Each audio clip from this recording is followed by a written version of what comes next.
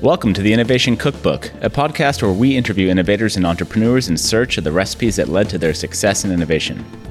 I'm your host, Andrew Greenstein, Head of Product Development at SF AppWorks, a custom software dev shop. Today's guest is Jeanette McClennan, President and co-founder of McClennan Group, a digital product and marketing innovation agency. They've done incredible innovation work for companies like Humana, CareFirst, AARP, Vanguard, and many others. Jeanette, welcome to the show. Thank you, Andrew. It's a pleasure to be here today. Great. So I would really like to start by talking about your work with Humana. Humana, huge, great insurance company in the healthcare space. One thing I love about insurance and healthcare is that all the interests are so aligned. Healthcare companies, insurance companies, they want to save people's lives. There's an economic reason, there's a moral reason, of course. And so that usually leads to really interesting work. Can you tell us about the work that you're doing with Humana? Yeah, no, absolutely. And you're very right that in the healthcare space, it's nice to see such alignment. And right now, with all the talk of health inequalities, it's really at the forefront of what Humana wants to accomplish. The innovation that we brought to them was around the notion that you have to know the whole person in order to be able to effectuate their health state. And there's been a lot of focus on that in the trades to say, if you're dealing with an individual with diabetes and you're only looking after their health separate from the rest of their lives, you're likely to be less successful in helping that diabetic live a full and productive life. So the work that we've been tapping into is to focus on what motivates an individual to actually achieve their best health and their best lives. And we find that by keying in on people's motivations and lifestyle preferences, we can be more effective communicators. We can get across complex ideas and solutions. We can help with their education level and knowledge, for instance, of diabetes and how to manage it. So how do you get to know the whole person from a digital product perspective? Well, in our innovation work, we have been perfecting a card sort game that we developed in partnership with AARP several years ago. And over the years, we've tuned it to be able to get to people's gifts, passions, impact, and values.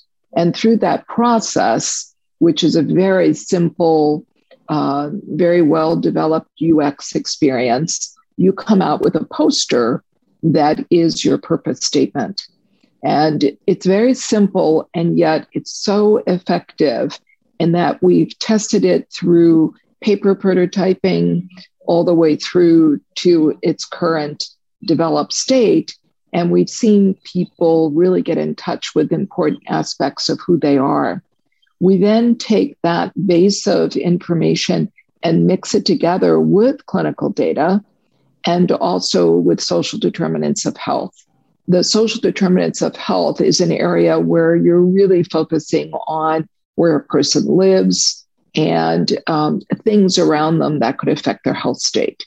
Simple examples are air quality, building inventory, and, a sense of whether you're living in an asbestos-laden building from years ago that was built at a different point in time. And we're taking all of those different data sets and putting them together so we have this sense of who the individual is, motivation and lifestyle, mixed with their clinical state, and then mixed with environmental factors from social determinants. And you end up with this extremely rich picture of who a person is, the things that matter to them, and the ways with which they can achieve their best health. That's fantastic. Oh, yeah. It's very exciting work in that ultimately we're delivering this product solution via text messaging as well as email. So you're getting this very precise series of communications that are helping you deal with your health state. Yeah, so I wanted to ask that it's a ton of data, and of course with more sensors and wearables, the amount of data we're going to take in is only going to grow. How do you take all that data and turn it into useful or actionable services for Humana, let's say? Yeah, we focus on what's called gap closure. And gap closure is where you're taking, again, all of those data sets and being able to identify where are the gaps. Has this individual been coming in for their routine? Let's use the example of diabetes. Or are they behind in following with their doctors about their diabetes? That's a very simple example, but those types of gaps are where people end up leaving this sort of preventative space and entering into a more high-risk state. So that's how we're taking that data and actually making it actionable. It's identifying gaps and then figuring out ways to close those gaps. Is this the nudge engine? Yes. So the term. idea, exactly. Yeah, I know we do too. And the whole idea is that now that I have this sense of profile, who you are, where you are, et cetera, then through these communications, it's not a one-off email or one-off text message. It's a conversational set of nudges that we're sending your way and on a routine basis. So the idea there is to build trust, build some continuity, and a sense that, you're really trying to help me achieve my best health state. It's fascinating work. Sounds like it. Can you tell us a little bit about how, from your perspective, Humana thinks about digital strategy, their approach to digital product development, having worked with them? What's that like? Yeah, it's been over a year and a half that we've been working with Humana. And a lot of what's going on in healthcare these days is a march towards value-based care. And in the world of value-based care, it is designed by the Center for Medicare and Medicaid Services to help payers like insurance companies like Humana or providers like your doctor share responsibility for not so much actions they've taken, but your complete health state. And what's going on in value-based care is actually the way the remuneration happens for a payer is changing. So an example could be that in what's called fee-for-service, you typically do an exam, do an X-ray, and be paid for executing that process, that procedure. Now it's much more about the results. How is this individual progressing? Is their diabetes getting under check? Are they doing their regular routines to support their health state? What's going on with their diet? Are they getting into their routine appointments? So all of that is now the way payers and providers, it's called, your doctor and your insurance company get paid. And that march towards value-based care is, just as we began to talk, even more aligned with people's health state and this idea of helping people along the continuum to a healthy life. Is this something that you see as unique to Humana's approach, or is this something that a lot of the healthcare and insurance companies are thinking about? It's definitely an industry-wide movement to value-based care. So it's not just Humana. The interesting thing is the approaches within it. So what's unique about what we're doing with Humana is, as much as value-based care is the theme, most interventions lack a sense of the person's motivation and lifestyle. That's clearly a unique area for us. So merging that sense of, what makes me tick, what motivates me is unique to the work that we're doing with Humana underneath the umbrella of value-based care. So you said about a year and a half ago was when you started working with Humana that there was a global pandemic that started around that same time. What was it like kicking off an engagement during that period, and how have you seen changes throughout innovation in healthcare during the pandemic? It's a really good question, Andrew. There's usually not good news that's related to COVID, but I can say in this case, it's really encouraged the healthcare industry to adopt pretty significant change. We've watched telehealth go completely mainstream, whereas Center for Medicare and Medicaid Services wouldn't even reimburse doctors or insurers for telehealth sessions. And now they do. It's been made a permanent part of the healthcare roster, if you will. How does a visit count and telehealth did not count as recent as, the start of the pandemic. So there's been a real openness to innovation, and seeing the success, I think, in particular of telehealth has pushed initiatives like ours forward. The whole idea of behavioral economics and how you can actually apply things like the idea of peer influence is one of the tactics that we use. So when you're getting a text message or an email that says, 70% of seniors like you have done XYZ, is a very powerful way to help people move to their best health. So we use a lot of these kinds of tactics to push it along, even recommending telehealth sessions. So it's a place where we've been able to use the advancements in the healthcare industry, embracing digital, to move our initiatives forward. So it's actually been helpful. I hate to say that COVID's been helpful for anything, but in that sense, it's pushed innovation. Yeah, it's created a need to allow these things to happen. You mentioned wealth inequalities earlier in healthcare. Is the change during the pandemic exacerbating health inequalities, or is it closing the gap a little bit? Oh, it's throwing a spotlight on the fact that, health inequality is sadly very strong and even stronger because of COVID. The incidence of non-vaccinated people in minority groups is, I don't have the exact figures, but it's significant. Some of the work we hope to do are particularly in Black and Brown communities where they need a certain level of education, they need different forms of outreach. How do you reach a first-generation immigrant where 3/4 of their family is still in another country? We're excited about applying things like WhatsApp as a way to reach people where they are. So we're very excited about where our nudge engine can go to service all kinds of communities.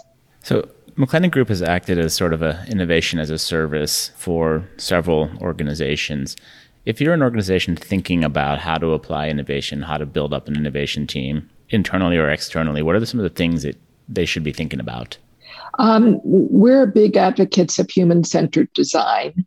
And in that process, you're really breaking down all of the research you need to do to understand what's happening in a particular area, be it a product or a service.